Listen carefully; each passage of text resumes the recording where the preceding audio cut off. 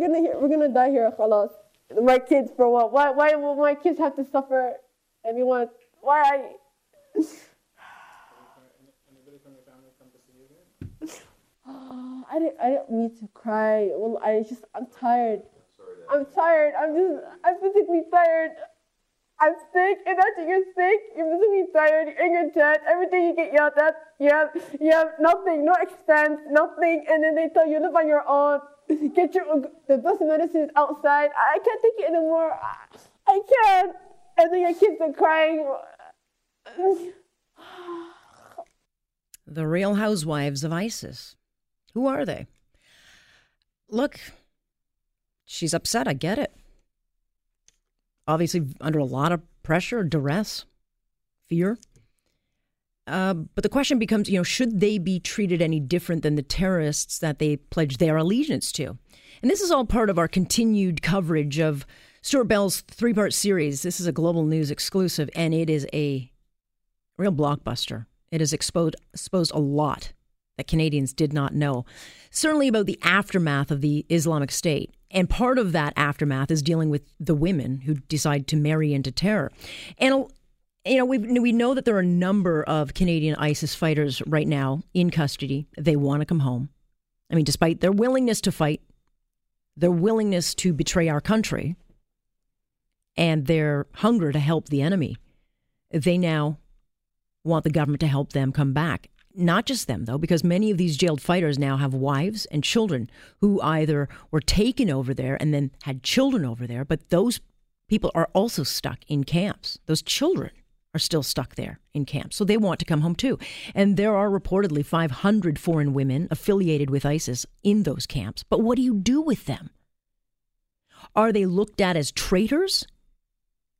Are they victims, or are they willing participants who are manipulating the system? Let's bring in Tom Quiggin on this. We talk about a lot of terror issues with him. He's a former military intelligence officer, RCMP advisor, and a court-appointed expert on jihadist terrorism in both the federal and criminal courts here in Canada. Hey, Tom.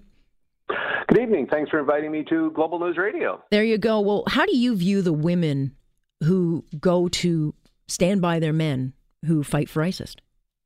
Well, it's difficult to say, but look, up front, let's just say a couple of things. First off, having a passport and the right of return to Canada is a privilege, not a right. Just because you were a citizen at one point doesn't mean you're absolutely entitled to a passport and the right of return to Canada.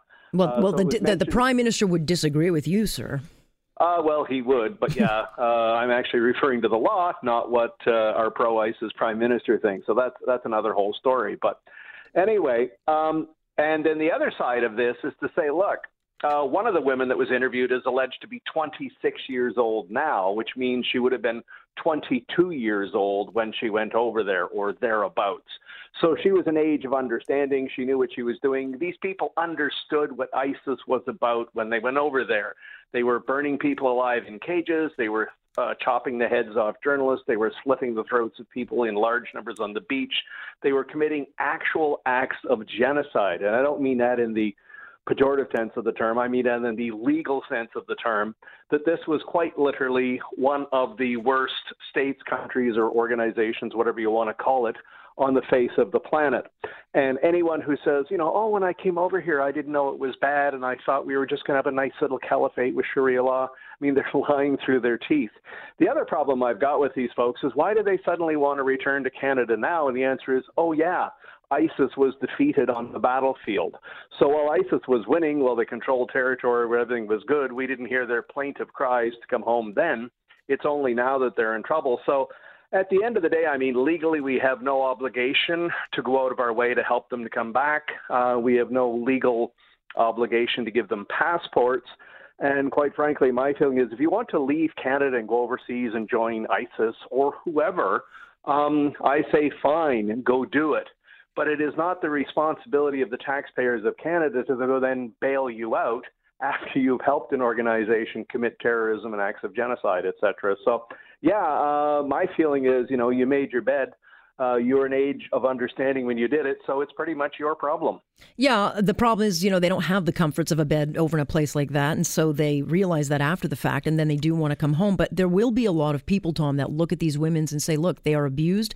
They are victims of crime. They are manipulated into this. I mean, you'll take the case looking at Josh Boyle, going hiking over in Afghanistan, whether or not she knew about it or going into that area of the world. Is there a naivete with these women, or do you truly believe that it's a manipulation, that they know what they're doing? Oh, no, I mean, think back to what we saw about ISIS when it first started. I mean, they took over half of northern Iraq, they took over a large part of Syria, and they were committing massacres in the most horrible and imaginative ways possible. So for these people to say, I was somehow manipulated to go in there, I thought it was something else. I mean, if they were 12 or 13 years old at the time, then you might be able to say, okay, they're not really capable of understanding. They got drawn in by some guy on the internet, et cetera, et cetera, et cetera. But these are women who were like 19, 20, 21 years old when they went over. They were at an age of understanding. So, it kind of gets back to that you chose to enter that lifestyle. This is like marrying a mobster or marrying some guy who's in a outlaw biker gang. If you want to do that, again, it's up to you. Go ahead. But when it all goes terribly wrong, I'm not quite sure why it's the government of Canada's responsibility to bail you out. In other words, actions have consequences. Also we have this Muhammad Ali guy saying, well, I've learned my lesson. I just want to come back to Canada and lead my life. Well, I'd say, what lesson did you learn? Genocide doesn't work. Terrorism was a failure.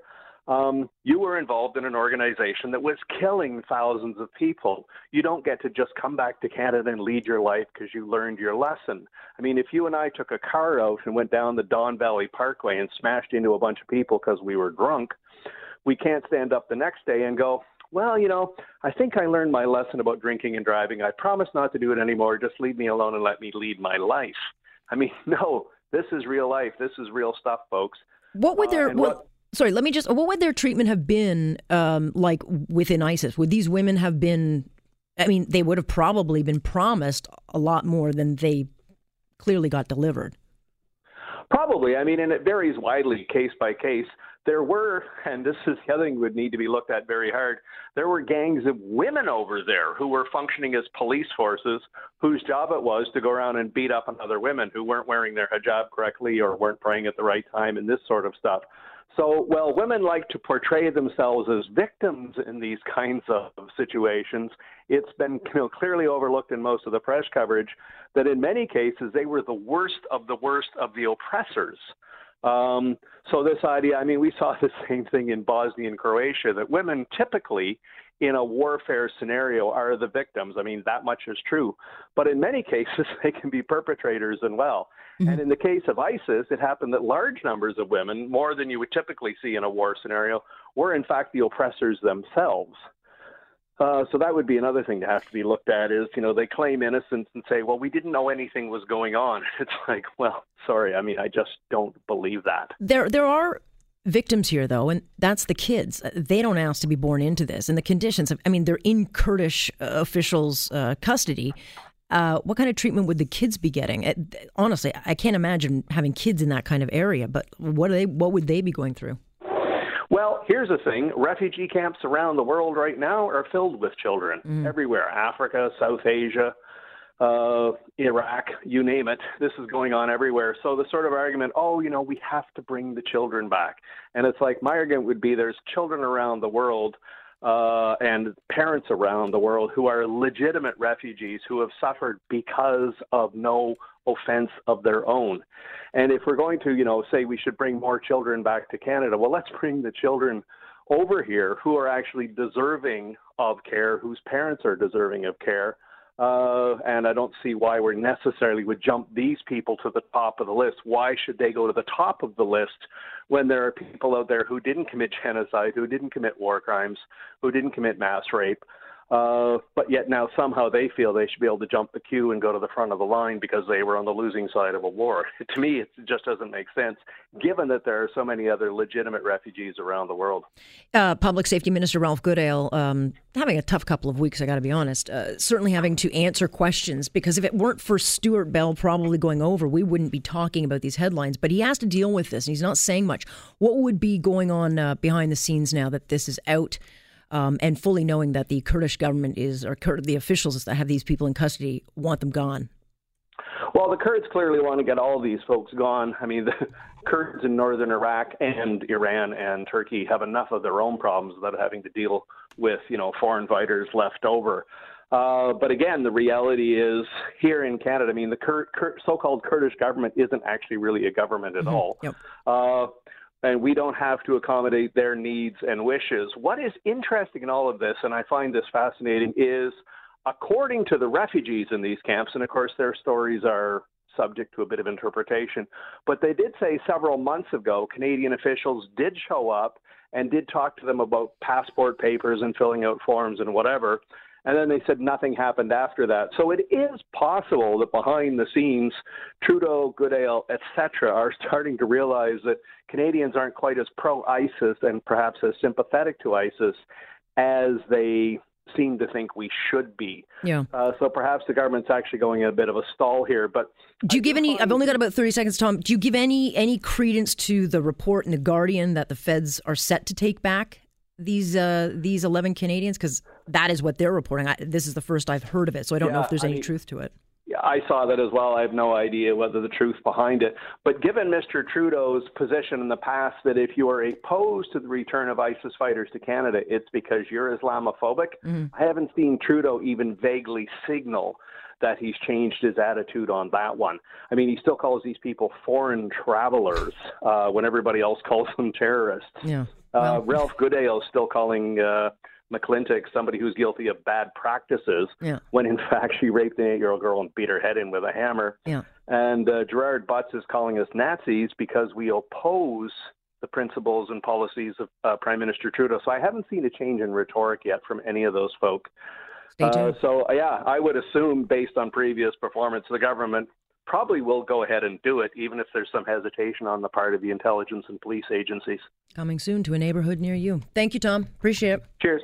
Thanks, Alex. That's Tom Quiggin joining us tonight, so we'll continue following that and see if there's any truth to this new report coming out of The Guardian tonight. Here on Point, I'm Alex Pearson. This is Global News Radio.